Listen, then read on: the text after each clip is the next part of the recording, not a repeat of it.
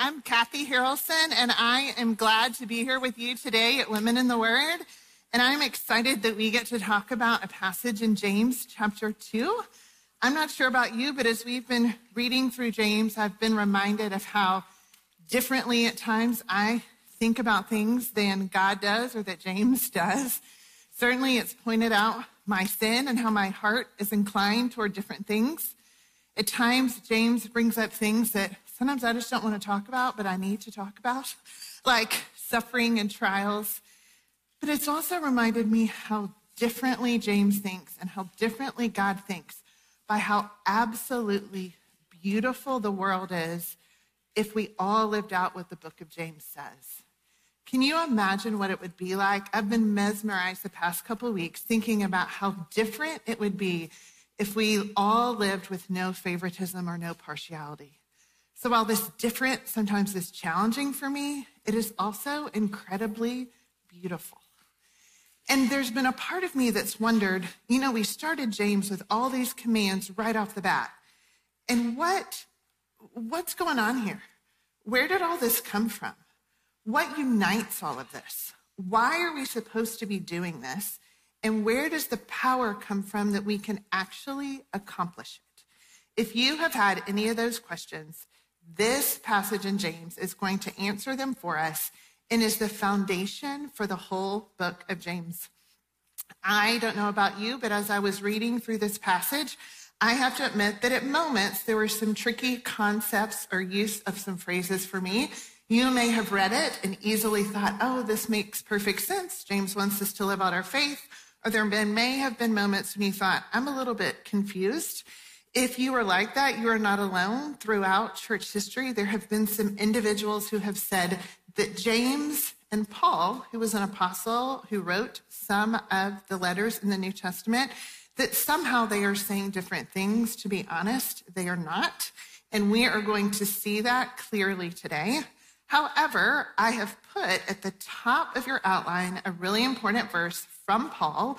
Number one, so we can see that Paul and James are definitely not saying different things, but also if you get confused, you can go back to this and be reminded of what the truth is that God is saying to us in the book of James. Read with me Ephesians 2, starting in verse 8. For by grace you have been saved through faith. Through faith. I am not perfect. No one is perfect. None of us has a relationship with God based on what we do. I'm a sinner, and the only way I can be forgiven and have a relationship with Jesus Christ is simply by faith in the fact that Jesus died on the cross and was raised again. That is the basis of our salvation. It is not your own doing. It is the gift of God. It is not a result of works so that no one may boast. We're not saved by what we do, but something happens after we're saved.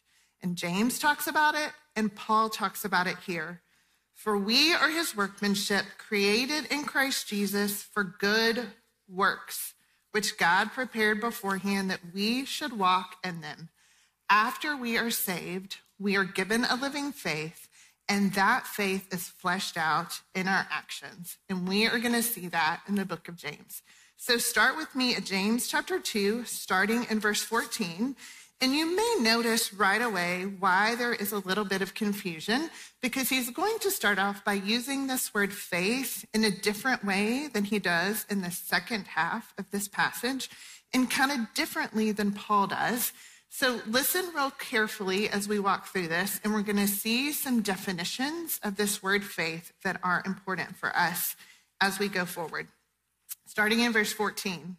What good is it, my brothers, if someone says he has faith but does not have works? Can that faith save him? If a brother or sister is poorly clothed and lacking in daily food, and one of you says to them, go in peace, be warmed and filled, without giving them the things needed for the body, what good is that? So also faith by itself, if it does not have works, is dead. But someone will say, you have faith, and I have works. Show me your faith apart from your works, and I will show you my faith by my works. You believe that God is one, you do well. Even the demons believe and shudder. Do you want to be shown, you foolish person, that faith apart from works is useless? You're going to see this theme that James clearly mentions several times in what we just read.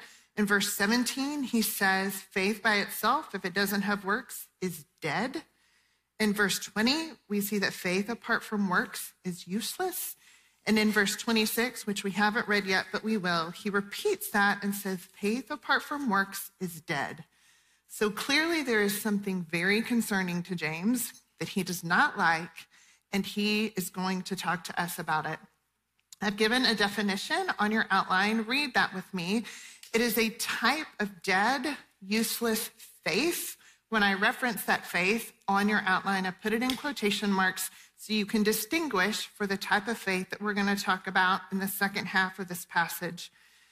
In the verses we just read, James talks about a faith with no trust in or love for God. It fails to produce good, God-honoring works. This is a faith with no trust in God or love for him, and it fails to produce good, God-honoring works. He's not talking about the fact that sometimes I fail in sin. He's not talking about the fact that I may go through a long season of disobedience. You may have heard a phrase like Colonel Christian. He is not talking about that. He is talking about someone who does not and never has had a love for or trust in God. Our tendency when we read passages like this, and really throughout the book of James, sometimes we're real quick to apply it to ourselves, and sometimes we start to judge and look at other people and try to evaluate them. And in this passage specifically, may I encourage us to let the Holy Spirit handle everyone else, and let us look at ourselves and see what the Lord wants to teach us specifically through this passage. So this dead, useless faith, what might it look like? It may look like a variety of things, but James gives us a couple of examples. Look in verse 14 with me. If someone says he has faith, someone says, I have faith, but then when there's an opportunity to help someone in need, a brother or sister who needed food and clothing, they just kind of wish them well and send them on their way and don't help. They say they have faith, but there's no actions. Read with me also in verse 19. You see that it says, you believe that God is one. That is actually referring back to Deuteronomy chapter 6. You will see that on your verse sheet where it says, hear, O Israel, the Lord our God, the Lord is one. There is one God. It is this God. There is only one God. He is the powerful one. And the demons even believe that in the sense that they believe that that is a fact about God. The dead, useless faith may know some correct facts about God, but they don't have any love or trust for him. On your outline, I've written a flippant verbal expression of faith, saying you have faith, or knowledge of correct facts about God, but there's no love, there's no trust, and there's no obedience. That is cause for concern. Let me see if I can illustrate this at least a little bit. I could say to you, I like beets. I could tell you some facts about beets. You can roast beets, you can peel beets, you can grill beets, you can make beets a variety of ways. Also, you may not know this, but 88% of raw beetroot is water and only 1% is fat. Now, if you were to walk around with me, let me tell you about what you would see in my relationship with beets. I do not order beets at restaurants. I have no beet recipes. I'm not asking you for a beet recipe. I don't want you to give me any beets. One of my most panicked memories on a mission trip, I was traveling to Latvia. I love Latvia. I've been several times. You should all go. It's wonderful. But I'm very committed on the mission field that if someone from another culture offers me food that's important to them, I need to be sure to eat it. And on my first trip, I found out that a delicacy and something that is served often in Latvia is cold beet soup. I began to feel a little bit of a gag in my throat when I heard that, and I still kind of feel it now. Now, I've told you that I like beets, and I told you some facts about beets. But do any of you think I have any genuine affection for beets? You don't, do you? Now let's talk about chocolate. I could tell you that I like chocolate. I could tell you some facts about chocolate. You can have milk chocolate or dark chocolate. You can put it in mousse or pies or cookies or a drink. You can make a variety of things with chocolate. You actually may not know this, but 60% of cocoa is actually from West Africa. Now, I've told you that I like chocolate, and I've told you some facts about chocolate. Let me tell you about my life with chocolate. I do buy chocolate at the store. I order chocolate at restaurants. If you have a good chocolate recipe, I need for you to email it to me this week, and I will probably be making it. I've worked at Christ Chapel a long time, and I have to tell you, I know where every secret stash of chocolate is on this entire campus. I know the people who at their desk have the bowls. We don't go by the ones that have mints in them. I know where the ones are that the people put chocolate in. Do you think that I have a love and affection for chocolate? I do. You can tell that I actually like chocolate by the way I live. So just saying you like something and knowing some facts about it doesn't mean you have a genuine affection for it.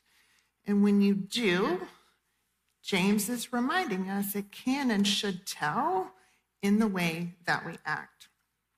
So what is this experience of perhaps like, for someone that has a dead and a useless faith? Look at me and with me in verse 14. What good is it, brothers, if someone says he has faith but does not have works? Can that faith save him? He asks a rhetorical question, and that question is, can that faith save him? And he's expecting the answer to be no. Without genuine faith, someone is lost and stuck in sin with no salvation or eternal life. There's a great cost that comes with this dead and useless faith. Keep reading with me in verse 20, and you'll see that James describes this faith as useless. It is useless for things that matter.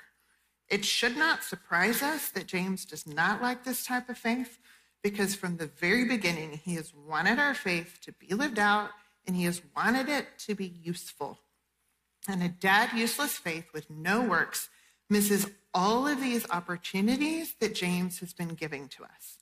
Remember a few weeks ago when Lynn talked about having a relationship with God, running to God, make God the goal of your journey was one of our applications. James wanted us to have the opportunity to honor our glorious God. And yet, if you have a dead faith with no action, you miss the opportunity to honor God.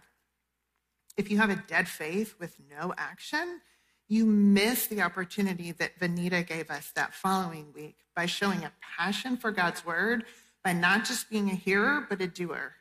A dead faith with no works misses that opportunity. A dead faith with no works misses the genuine care and concern that we are supposed to have for other people. Shelley talked about that last week with us trying to treat people as all equally valuable and not showing favoritism or partiality. A dead, useless faith misses all of these opportunities. And then look with me in verse 19. The demons believe they know correct facts about God, but they shudder in his holy presence. They are and should be terrified of God. Those of us who may have a dead, useless faith, unfortunately, we are enemies of God, and we can and should be afraid. Living as an enemy of God forgoes a peaceful relationship with him and instead shudders in his holy presence. James also in verse 20 describes this as a foolish person. You've been hearing multiple times mentioned that in some ways, James looks a lot like Proverbs. And this to me is a way that James is mirroring Proverbs, because in Proverbs, it constantly talks about a fool and a foolish way to live. And James has just described an incredibly foolish way to live. The reality is that I once had this dead, useless faith, and it did not save me. It's not like every minute of my life was miserable, but overall, it was. I had no salvation. I was not living out a genuine faith in the way that I should, and there were moments that I was absolutely terrified before a holy God, and I should have been. I now have a living faith because of the gift of God to give it to me and save me, not because of anything I have done, but simply by his grace. Those with a dead, useless faith should ask God, like I did, for a salvation and a genuine faith in him. You can be just sitting right where you are right now and realize, I am a sinner and I'm not holy and I can't have a relationship with God. The only way for me to be forgiven is believing that Jesus died on the cross and was raised again. And just like I did, you can ask God for a living faith, even right now, and he will give it to you.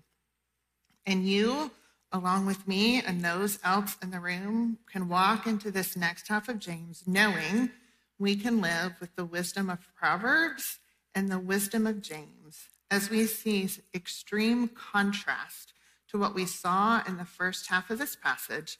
We're going to see the faith the way that some of us are used to hearing it referenced. We're going to see it lived out, and we're going to see some of the whys and the hows that we actually live this out, especially in the book of James. So head with me to the next part of James, starting in James chapter 2. We're going to read about this genuine living faith. But before we do, I want to read on the outline the definition or description we're working with here, which you're going to see a whole lot of contrast to what happened at the beginning of James 2. Genuine faith exhibits trust in and love for God that overflows in good, loving, faithful action. Genuine faith exhibits trust in and love for God that overflows in good, loving, faithful action. And we're going to see that through the examples of Abraham and Rahab. Read with me in verse 21. Was not Abraham our father justified by works when he offered up his son Isaac on the altar? You see that faith was complete along with his works, and faith was completed by his works. And the scripture was fulfilled that says, Abraham believed God, and it was counted to him as righteousness, and he was called a friend of God. You see that a person is justified by works and not by faith alone. And in the same way was not also Rahab the prostitute justified by works when she received the messengers and sent them out by another way? For as the body apart from the spirit is dead, so faith apart from works is dead. We read in the scriptures the story of Abraham. Years previous to this, God calls him and says, I want you to come out and go to another country, and I'm going to make you the father of a great nation. But years pass, and Abraham has no kids. And he wonders, how am I going to be the father of a great nation? I don't have any heirs. And he has a discussion with God, and God promises him this son, and that he will indeed be a father of a great nation. And in James 2:23, it quotes what you see in Genesis 15:6 on your verse sheet. It says, and he, Abraham, believed the Lord, and God counted it to Abraham as righteousness. He believed the Lord. And then at the beginning of Hebrews 11, we see Abraham acts by faith. James and Paul do not think anything different. They think the very same thing. They think it starts with faith, with a living faith in God. It started that way for Abraham. It was going to start that way for Rahab. But then something happens as a result of that faith. What happens afterwards? Abraham believes God, but sometimes when we read about Abraham or Rahab or people in the Bible, we begin to think of them as superhuman, and we don't connect with them very well. So just so you know, Abraham was not perfect. I could tell you a variety of stories, one of which is that he and Sarah decide it's going to be a good idea to help God fulfill this promise. So Abraham should go marry someone else along with Sarah, commit bigamy, and have a child. He comes up with a very imperfect way to respond to this situation. This is not the way God fulfills his promise. but I need for you to know that Abraham, this person we're reading about, like us, isn't perfect and sins, but he does trust God, and his faith is not perfect, but it is genuine. So what happens is finally God provides this son. He provides Isaac after a number of years. He's going to be the fulfillment of all of these promises. And then God says, Abraham, I want you to sacrifice your son to me. I want you to trust me with him. Read what he does in Hebrews chapter 11. By faith, Abraham, when he was tested, offered up Isaac, and he who had received the promises was in the act of offering up his only son, through whom it was said, through Isaac your offspring shall be named. He considered that God was able to raise him from the dead, from which, figuratively speaking, he did. God provides a lamb for the sacrifice. And read with me, stay on your verse sheet in Genesis 22, what God says to Abraham as he's willing to sacrifice and trust God with his son. God says to Abraham, do not lay your hand on the boy or do anything to him, for how I know that you fear God. Well, God knew that before, so what is he trying to emphasize? What is he talking about? Look at that next word, seeing. God saw, Abraham saw. We all see that you have not withheld your son, your only son, from me. We see that faith lived out. And I want you to see specifically, what was it that Abraham was thinking about? What was it about God and his faith in him that was in his mind as he is walking through and wrestling through this situation? Read with me in Genesis 22:8 on your verse sheet. Before God provides the sacrifice, when Abraham is walking this by faith, Abraham said, God will provide for himself the lamb for a burnt offering. He believed in God's character and he believed in God's provision specifically. And then after God provides the sacrifice, look at verse 14. Abraham called the name of that place, the Lord will provide. As it is said to this day, on the mount of the Lord it shall be provided.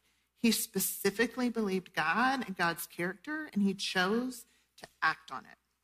Now, having listened to that story and understanding what James is referencing, let's go back to James chapter 2 and look at some of these verses and see what it is that James is trying to emphasize for us. Look in verse 22. You see that faith was active along with his works. Well, yeah, we saw that. Abraham's faith was active and so was his works, and faith was completed by his works. What is he talking about there? A few weeks ago, when Lynn was talking to us about trials and sufferings, she talked about how God wants to make us perfect and complete, lacking in nothing. And she described that and defined that for us as spiritual maturity. God wants spiritual maturity for us. It's this same word and idea here. Misty is actually going to talk about it next week in James chapter 3. Spiritual maturity is a theme. This faith of Abraham was being matured, it was being lived out, and it could be seen. This is what James is pointing to. The spiritual maturity seen and completed and viewed in Abraham by his works. Now look with me in verse 21 and verse 24. We're going to see another phrase. Was not Abraham our father justified by works? And then in verse 24, you see that a person is justified by works and not by faith alone. What is he saying there? Remember, he was not interested in that dead, useless faith that just sat by itself and didn't do anything. He was interested in a faith that wasn't alone off by itself, that it was actually being fleshed and lived out. He was interested in this justification, this righteousness, this salvation, being seen in our lives, being seen in the lives of believers lived out. That is why he is pointing to Abraham. Abraham had faith, and that salvation was seen, that maturity was seen in the way he lived it out. That is what James is talking about. Look with me on your outline. I want to read this very carefully because I picked these words carefully to remind us what James is talking about. An authentic faith, not a fake one, not a dead one, not a useless one, an authentic living faith And by faith, we mean trust in and love for God. It's not a perfect one, but it's genuine and real. And that's a faith in God, not in yourself, not in the universe, not in anything else. An authentic faith in God. It moved Abraham and it moves us toward spiritual maturity. Our visible works exhibit a love for and trust in God, even with our most precious earthly gifts. I want to point out one more thing in verse 23. I'm calling it the chocolate part of this passage because it was my favorite part. I love how James calls Abraham a friend of God. That is mind-blowing to me that Abraham got to be a friend of God. But what's even more mind-blowing is that anyone with living faith, given to them by grace, which means me, can be a friend of God. Look with me at John 15 on your verse sheet. You're my friends if you do what I command you. No longer do I call you servants, for the servant does not know what his master is doing. But I have called you friends, for all that I've heard from my Father I have made known to you. Life with an undeserved, wonderful friendship with our gracious God is rich and it is joyful. It is mind-blowing to me that I am not important or special at all. And I get to be friends with the God of the universe. Remember how Lynn talked about how God is holy and purposeful and wise and good? I get to be friends with him. That is insane to me. Demons shudder in God's presence, and they should. I don't shudder when my friends walk in the room. I love their smiles. I love their character. I love who they are. They bless my life. I get to know and spend time with them and enjoy them. And I get to do that with the God of the universe. That is what a living faith has given me and how it is fleshed out in my life. The sweetest thing happened yesterday. There's been something that's bothering me for several months. It wasn't the worst thing ever, but it was more than a level 1 bother. And I hadn't told anyone about it. And it was really bothering me yesterday afternoon. And I got a text from a friend who had no idea. And she said some encouraging words, which was very kind, and I thanked her for them. But what she didn't know was that my friend God was sending me a text through her because it was absolutely addressing that thing that was bothering me that literally no one on the earth knew about but me. And I got tears in my eyes thinking about this kind friend God and how I and how you and we get to be friends with him and live out this faith and walk with him. What an incredible, amazing joy that is.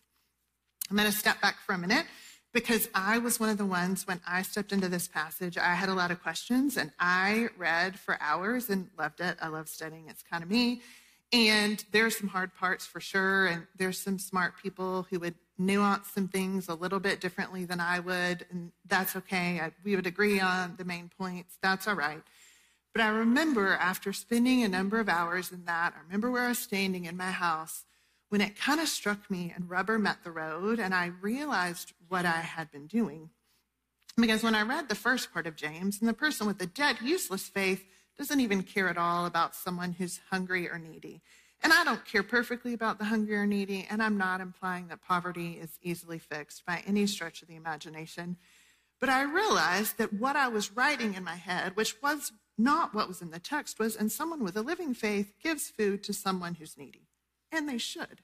But that felt like a bar that, a good bit of the time I could meet. And then all of a sudden it struck me, the example that James was giving to me was Abraham. And Abraham was called, that faith pushed him to trust God with his only son, with the earthly gift that was the most precious to him. And at that moment I realized, James knows I need some more spiritual maturity. James knows I need some growth because that is hitting me where it is supposed to hit me. And even last week in one of our Women in the Word small group discussions that I was in, someone made this comment, and I called her this week, and she said I could share it.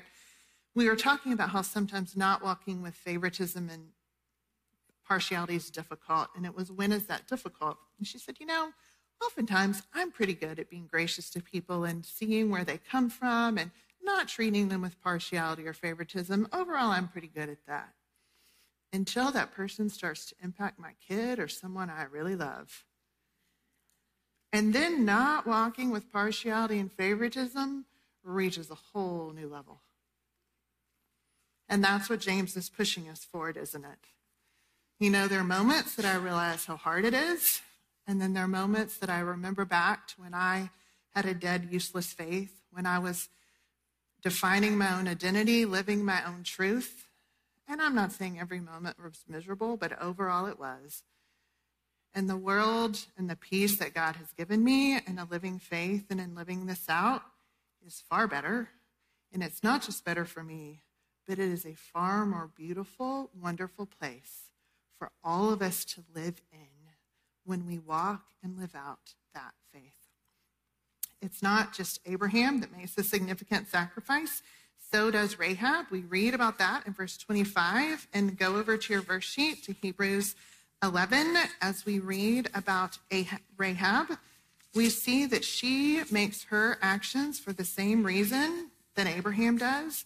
She has faith by faith. So what is Rahab's story? She's described as a prostitute. And at this specific time, God is fulfilling a promise to the nation of Israel. He has promised him a land. Rahab and some others are living in this land, and it comes time for God to give his people, the nation of Israel, that land. Joshua is the leader of the nation at that time, and so he sends out some spies to see what's going on in the land to some of the evil and disobedient people who live there, and they are going to have to go to battle to get that land that God is giving to them.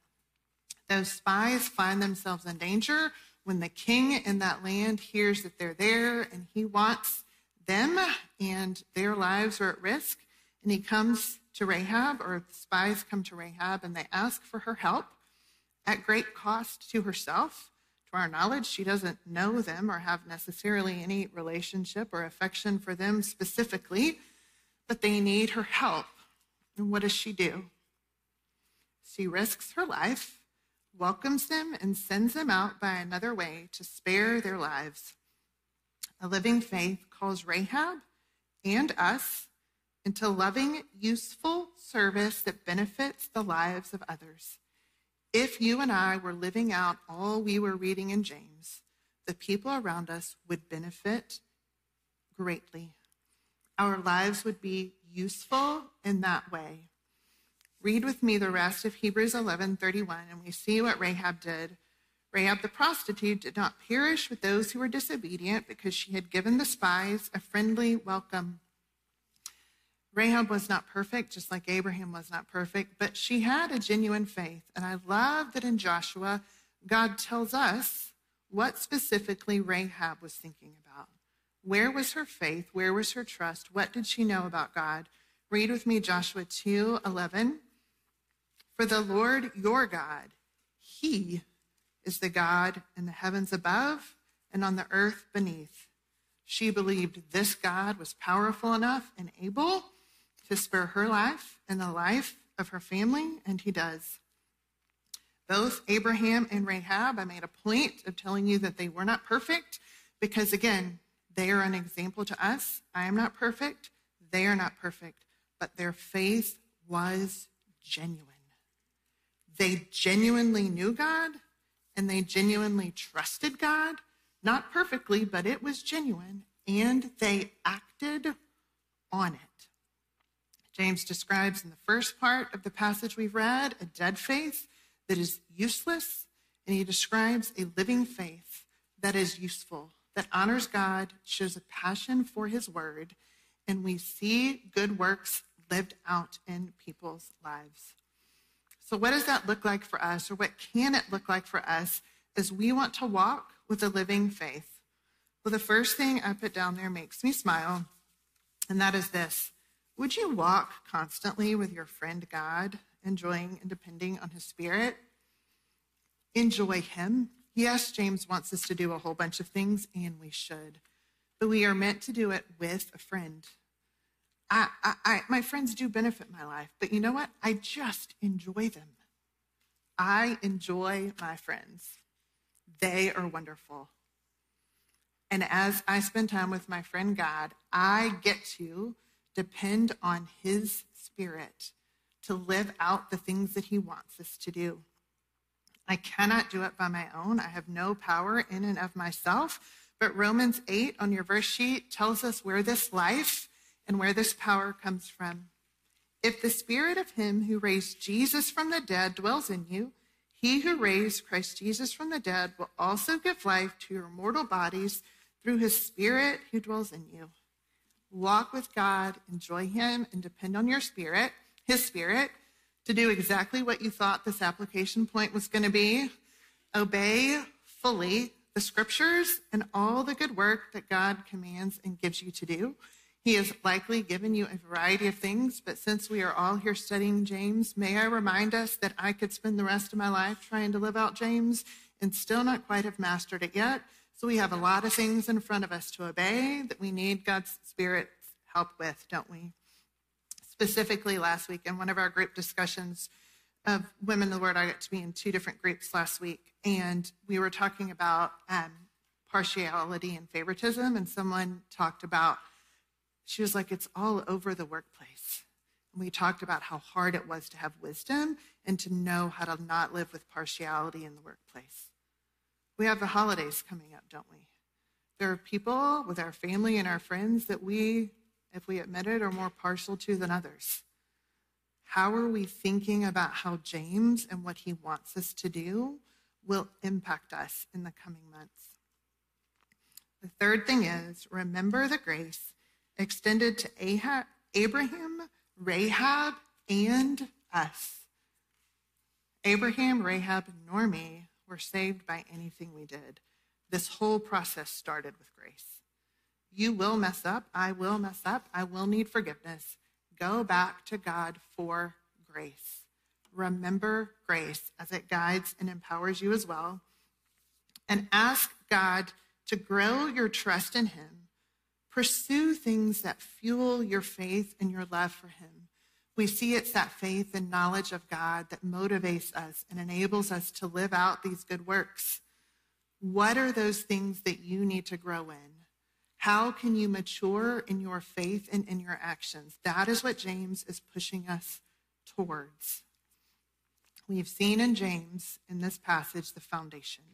It is grace through faith that makes us alive, and we live it out in our actions.